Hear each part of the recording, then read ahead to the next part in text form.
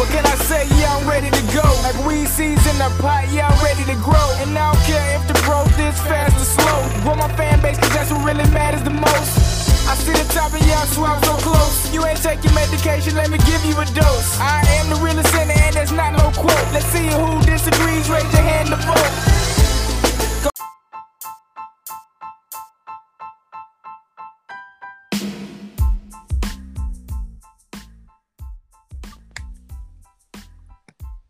Welcome to Feel the Heat, episode 13. We hope you're having a good start to your week. I'm your host, Day, along with my co-host, Webb. How's everybody doing, y'all? Glad to be back for episode 13. Let's get into it. As you know, here at Feel the Heat, we back up our takes with the numbers, the facts, and the stats. But as Webb always says, the numbers and the stats don't always tell the whole story. Feel free to send us your questions or topics at anchor.fm/Feel the Heat or on Twitter at Feel the Heat _KW. Gonna jump right in this week. We have the NCAA recap. So it was really a good week for college football. The teams ranked in the top 10, like number 2 Alabama, they dominated Ole Miss. Number 5 Ohio State destroyed Nebraska on the road in prime time, while number 6 Oklahoma and number 7 Auburn strutted to easy wins over Texas Tech and Mississippi State. Ironically, the only top team to struggle was the top team, number 1 Clemson.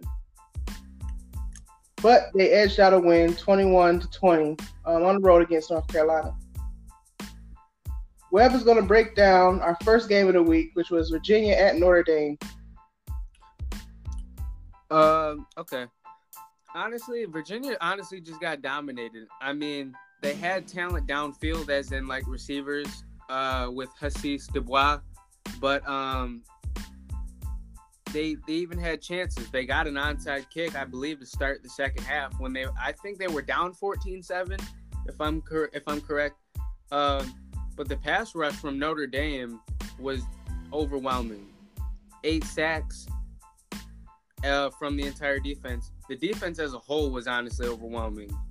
I mean, Julian Okwara had 3 sacks to himself.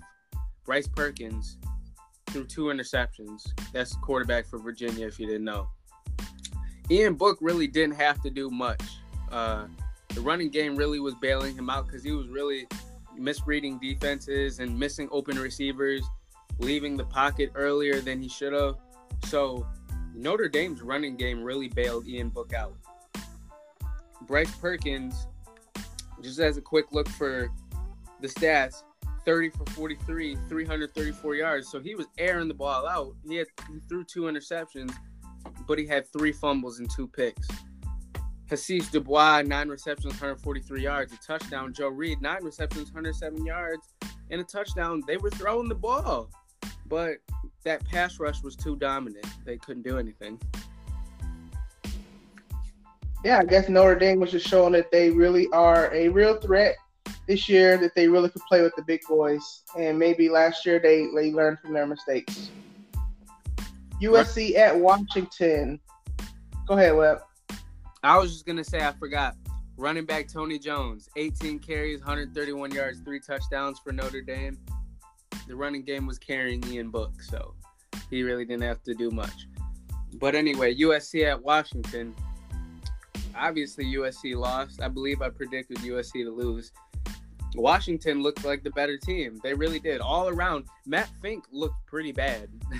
Besides the 1 touchdown he threw, which at that point in the game, which I believe was near the end of the third quarter, it really didn't matter. Mm-hmm. He threw 3 interceptions, bad ones, and accounted for 163 passing yards and only 94 yards rushing was the best stat produced on offense by Stephen Carr. On the other hand, Washington's Salvon Ahmed looked unstoppable. 17 attempts, 155 yards, 1 touchdown. Even run that he was supposed to be stopped at the line was getting between 3 and 5 yards because he kept the legs moving. And he made it easy for Jacob Eason, who had an average but good game. He went 16 for 26 with 180 yards, no touchdowns, no picks. Easy game for Washington. Yeah, I think for USC, just show maybe their win over Utah State, right? It just wasn't as good. Maybe Utah State wasn't just as good as everyone thought they were. So it's back to the drawing boards for USC. Mississippi at Auburn. All right, so Mississippi got killed. Mississippi State got killed by Auburn, 56-23. I think this was really the game that Auburn's offense really showed out for the first time this season. Seth Williams had 8 receptions for 161 yards and 2 touchdowns. Jatarius Whitlow, I can't say his name, ran for 3 touchdowns. And Mississippi State's best offensive player, Kalen Hill, who was going into the game leading the SEC in rushing, finished with 17 carries for 45 yards. Mm-hmm. That's how dominant Auburn's defense was. Bo Nix honestly had his best game as an Auburn Tiger, and he looked better throwing the deep ball this week. He added 2 touchdowns and 335 yards passing. The Auburn offense continues to make strides every week. Bo Nix honestly looks better every week. And as their offense gets better and better, their team gets scarier and scarier every week with that monstrous defense. Yep, they just made it look easy. And definitely Auburn versus Florida this weekend will be one of our games of the week, as it is an SEC matchup. And they're both undefeated. So it will be a game to look forward to and highlight key reasons why one team might win over the other. Moving forward, my player of the week. This is a new section we added into the show. But I'm going to pick Patrick Carr from the University of Houston, who had 139 yards rushing on 16 carries for 3 touchdowns and the victory over North Texas, moving the team to 2-3 on the season. My player of the week is Jalen Hurts, 17 for 24, 415 yards passing, 3 touchdowns, 1 pick, 99% QBR, and a monstrous dub. So Jalen Hurts is putting college football on notice. He's coming, and I'm excited. I really am. I can't wait for the postseason to come. I got high expectations for Oklahoma. I really do. And it's most likely that Jalen Hurts will be the number 1 draft pick going into the NFL. I mean, it'll be between him and I think Tua Tagovailoa, but I think Jalen Hurts has the upside over Tua. Right. He's showing it every week. This is my I'm putting it out there right now. This is my pick for the Heisman, Jalen Hurts. I think he's going to get the Heisman, and Oklahoma's going to get their 3rd consecutive Heisman winner. And I think that's going to be crazy. But anyway, let's move on. So just in breaking news, we're not going to brief it or anything, but California passes the law that will pay college athletes for their image and their likeness. And it's most likely that a lot of states will jump on board with this because it's a movement that's being pushed. Like I said on a previous show, I do believe that college athletes should be paid for their image and their likeness, especially when the school is making money off of them. But at the same time, it's like it kind of tanks the game for teammates. Because if you have one guy who's bringing in, $6-7 grand a month from endorsement deals, and there's people on the team who aren't, it kind of creates a bad chemistry because when it comes to money, people do anything, and it brings a lot of envy and jealous. But we're not going to really get too deep into that. We've already expressed our opinions on that on a previous show. Just briefing you guys on the news that's to come, unless Webb has anything he would like to add to it. I mean, honestly, last week I couldn't give a concrete answer as to whether I was in favor of it or not in favor of it. But I mean, seeing that California finally passed it, I think I can jump on board with it and say that I think it's a good idea, especially with California being the first guy. California holds a lot of weight, I think it's going to be a trend And like you said before, there are kids coming into college that have nothing. They have nothing, and that's all they have is college football, college basketball, college sports in general. And let them get a little bit of money so they can live comfortably while they try to live out their dream, I guess. That's just my opinion. Yeah, I think I'm not opposed to outsiders and sponsorships paying them. I'm just opposed to college paying the money. But that's another discussion that we can have later. Let's move forward to the NFL. So over this weekend, if you haven't been watching, if you haven't seen it or heard, the Oakland Raiders linebacker Vontaze Burfict has been suspended for the rest of the 2019 season for his helmet-to-helmet hit Sunday on Indianapolis Colts tight end Jake Doyle. The league announced that he was ejected in the second quarter of the Raiders' 31-24 win, and he was initially flagged for hitting Doyle in the head across the middle. But after the officials conferred, he was thrown out of the game. The league said that he will not be paid during the suspension, which covers the postseason as well. And they also cited that his repeated violations of unnecessary roughness was the reason that they decided to suspend him for the rest of the season. My thoughts are simply this. That hit that he had on Jake Doyle, there's just no room for that in football. I mean, you could seriously injure somebody going helmet to helmet, head to head on purpose. You can hurt somebody or yourself. So I think the league is right in this sense, especially if this is something that we have to continually tell you that we don't want you doing or continue to penalize you for. Is as if you're playing as if you are a dirty player, and the way he left the field with a smile on his face is like he doesn't give a damn. And I just don't think that that's right. And I think the NFL did the right thing, and they put the league on notice. If we're going to keep flagging you, a particular player, for violations of our rules, you're not going to be playing in the season. Right. Honestly, considering the history that he's had, I think he's been suspended at least 2 other times, maybe 3 other times for this same exact thing, helmet-to-helmet contact. Honestly, I think it should be longer than the season. I think he should just be suspended indefinitely. I don't think he should even play.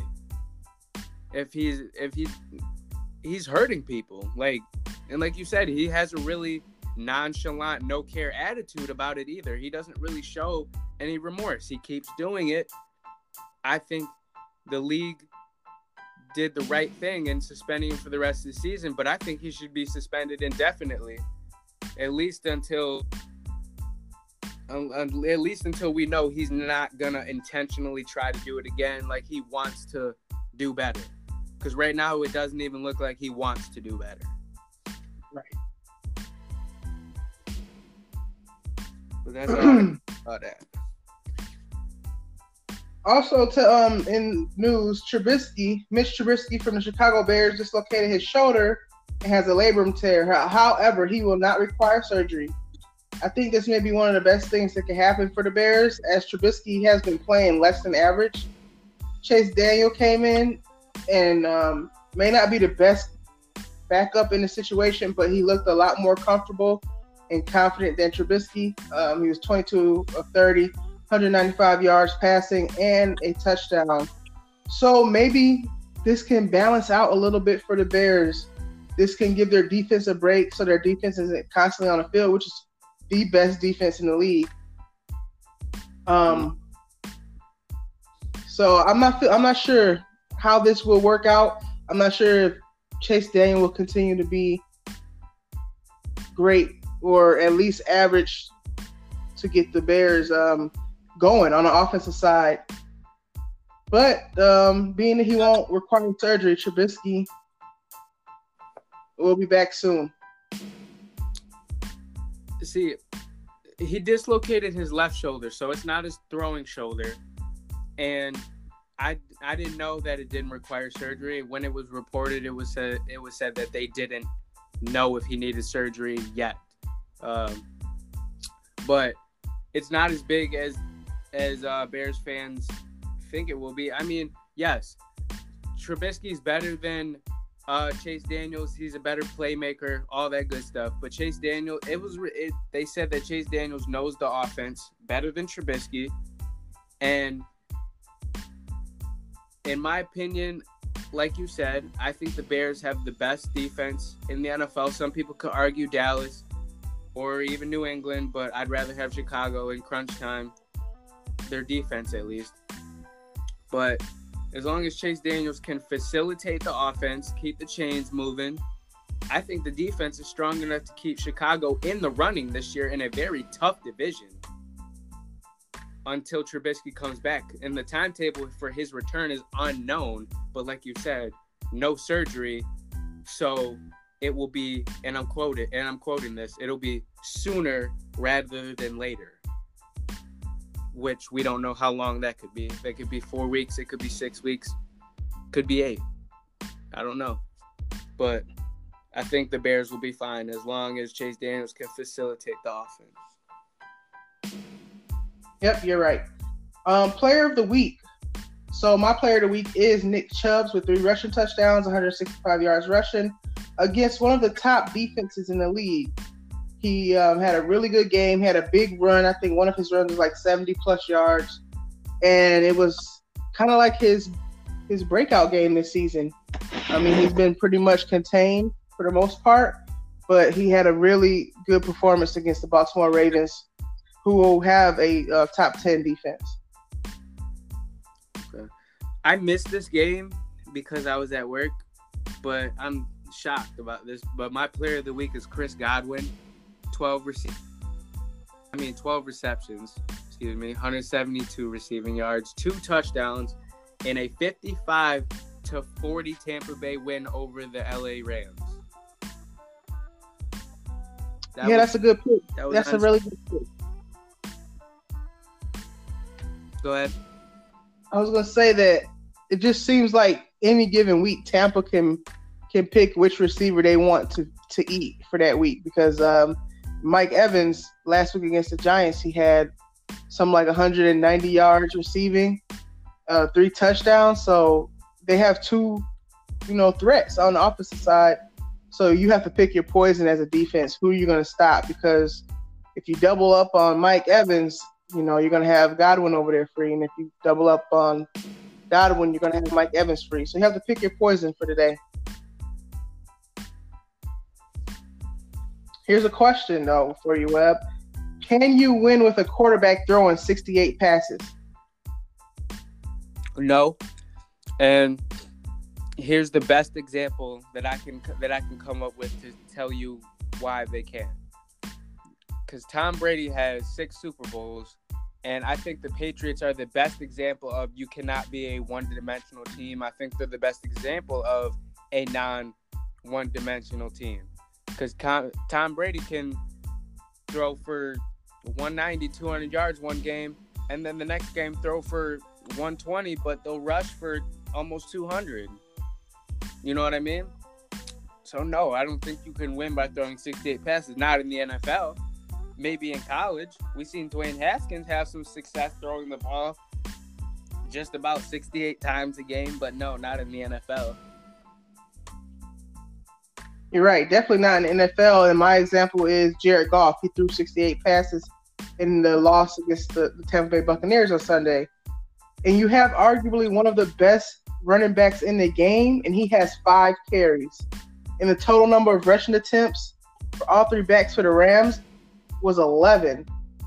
If you're Sean McVay, you have to do better than that. You cannot allow Jared Goff to dictate the game and throw the ball 68 times. I mean, you just have to. You have to incorporate Todd Gurley. And I think Todd Gurley was targeted maybe 4 times out of those 68 passes. I mean, I thought about this, and I was texting my uncle about this, and I said maybe maybe this Sean McVay just isn't as good as a coach as people give him credit. I mean, he's 3-1. He went to the Super Bowl last year, but this year he's proven where he's struggling at, and that is the play calling on the offensive side. Maybe, but we'll see. I mean, I think it's weird that Todd Gurley only got, what'd you say, 5 carries? 5 carries. That's definitely out of the ordinary. But I believe in Sean McVay. He's shown his smarts and knowledge of the game. He knows the game. I know that. So, and like we said last week, he said he's got to get Todd Gurley more involved. He's not doing it, so I'm curious to see what the Rams are going to do with him. Well, I'll tell you one thing. If they're going to allow Jared Goff to throw 50 and 60 and 70 passes, they're going to lose each game. Moving forward, which of our games of the week was most interesting? And I'm going to pick the Pats at the Bills. It was a very strategic game of defense between both of them. The Bills had if the Bills had not given up a touchdown on their special teams on that punt that got blocked, they may have won. And then you take into consideration that Matt Barkley came in the game and took over after Josh Allen got hurt, and he made it look natural as much as he could. And Micah Hyde also picked off Tom Brady. It's easy to say that both defenses on each side came to play. And then my second pick would be the Chiefs at the Lions. A very entertaining game. The Lions' problem was their turnovers in the red zone. And that's just something you can't do, and it's something that will be addressed at practice this week, because I believe they had 2 turnovers in the red zone this week. Right. I agree with you on both games. For the Patriots and the Bills, honestly, if the Bills would have had anybody better than Josh Allen or Matt Barkley, the Bills win this game. They could have had anybody better. Anybody. And I think the Bills would have won the game. I think Josh Allen just wasn't good enough to finish it before getting hurt. And Matt Barkley came in and he was even worse than Josh Allen was. But Tom Brady didn't play that good either, to be honest with you. So that was the Bills' chance to win. But for the Lions, yeah, the red zone turnovers, heartbreaking. If Kerryon Johnson doesn't fumble on the one, the Lions win. But he has to know when to give up and trying to make an extra, an inch on a play. You don't turn your back backwards trying to stretch the ball, and you don't know who's coming over the top of you. So that's something that the RB coach will address for the Lions, because they could very much be 4-0 and have beaten the Chiefs this week. As you've seen, their defense really, took away a lot of key plays and made the Chiefs open up their playbook a little bit in order to beat the Lions. Yeah, they like to double Kelsey toward the end of the game, which was good, and they played without Quandre Diggs or Darius Slay. And I believe Deshaun Hand didn't play either. So that's 3 key defensive players that they played without, and they still put up a pretty good fight. Yep, they can't be disappointed in their performance. They could just be disappointed in their careless turnovers there in the red zone. Moving forward to the NBA. The NBA preseason began last night. We had the Shanghai Sharks from China playing the Houston Rockets, complete blowout. I think it was like 140-70. I'm not surprised, so I'm not going to go into depth with that game. But Thursday we'll open up with the Clippers versus the Rockets. But we want you guys to peep this out. This is something that I was reading as I was looking for some content for you guys today. There's a website called The Ringer, and they released an article which has the top 20 1-2 punches in the NBA in history. And this is their top 5 order. And you guys make sure you let us know if you agree with this order from theringer.com. You can check it out yourself. It has number 5, 2006-2007, Melo and AI. At number 4, Shaq and Kobe from 2001-2002.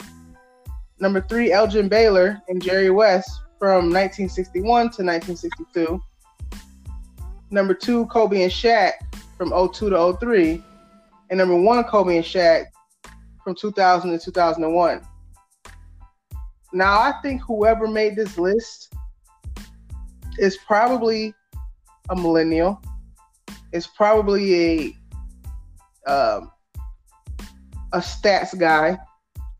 And there's just no way that Melo and AI are at number 5 as top 2 duos, 1-2 punches in the NBA history. But LeBron and D Wade aren't. Neither Steph Curry or Klay, or Jordan and Pippen, or Magic and Kareem, or Karl Malone and John Stockton. I mean, the list can keep going on and on and on. It just seems unrealistic not to include these guys. Or you could even include like Steve Nash, and the year that Steve Nash won the MVP, I believe in 2006. Who do you have? Amar'e Stoudemire? Yeah, he had Amar'e Stoudemire. You could put him in there, but you could even go back before that. You could go back to Steve Nash and Dirk. Yeah, that's true. So I know they use a special metric to measure and make their assessment for this article, but sports is just beyond the numbers. Like, come on, you have to look at how people Jordan pretty much dominated 6, 7, 8 straight years in the league. He could have won 8 championships if he hadn't retired. And Pippen was there for a lot of those championships. Maybe all of them. I'm not sure. I have to go back and look. But I don't know about all that. When he came out of retirement, he lost in the first round badly to who, Charlotte? Do you know who? Do you remember who? Who are we talking about who lost badly? Jordan. When he came out of retirement, you said he could have had 8 rings. Well, he lost the year he came out of retirement. Do you know who he lost to? Well, Shaq and Penny. Shaq and Penny, yeah, Orlando. Yeah. In the first round, I believe he got swept. Now, I don't know, man. I still believe Jordan could have won 8 straight easily. But that's when Shaq was, Shaq was good for a long time. I mean, there's a lot of two-way punches or 1-2 punches in the NBA that you could pick over this list. Kobe and Shaq here 3 or 4 times.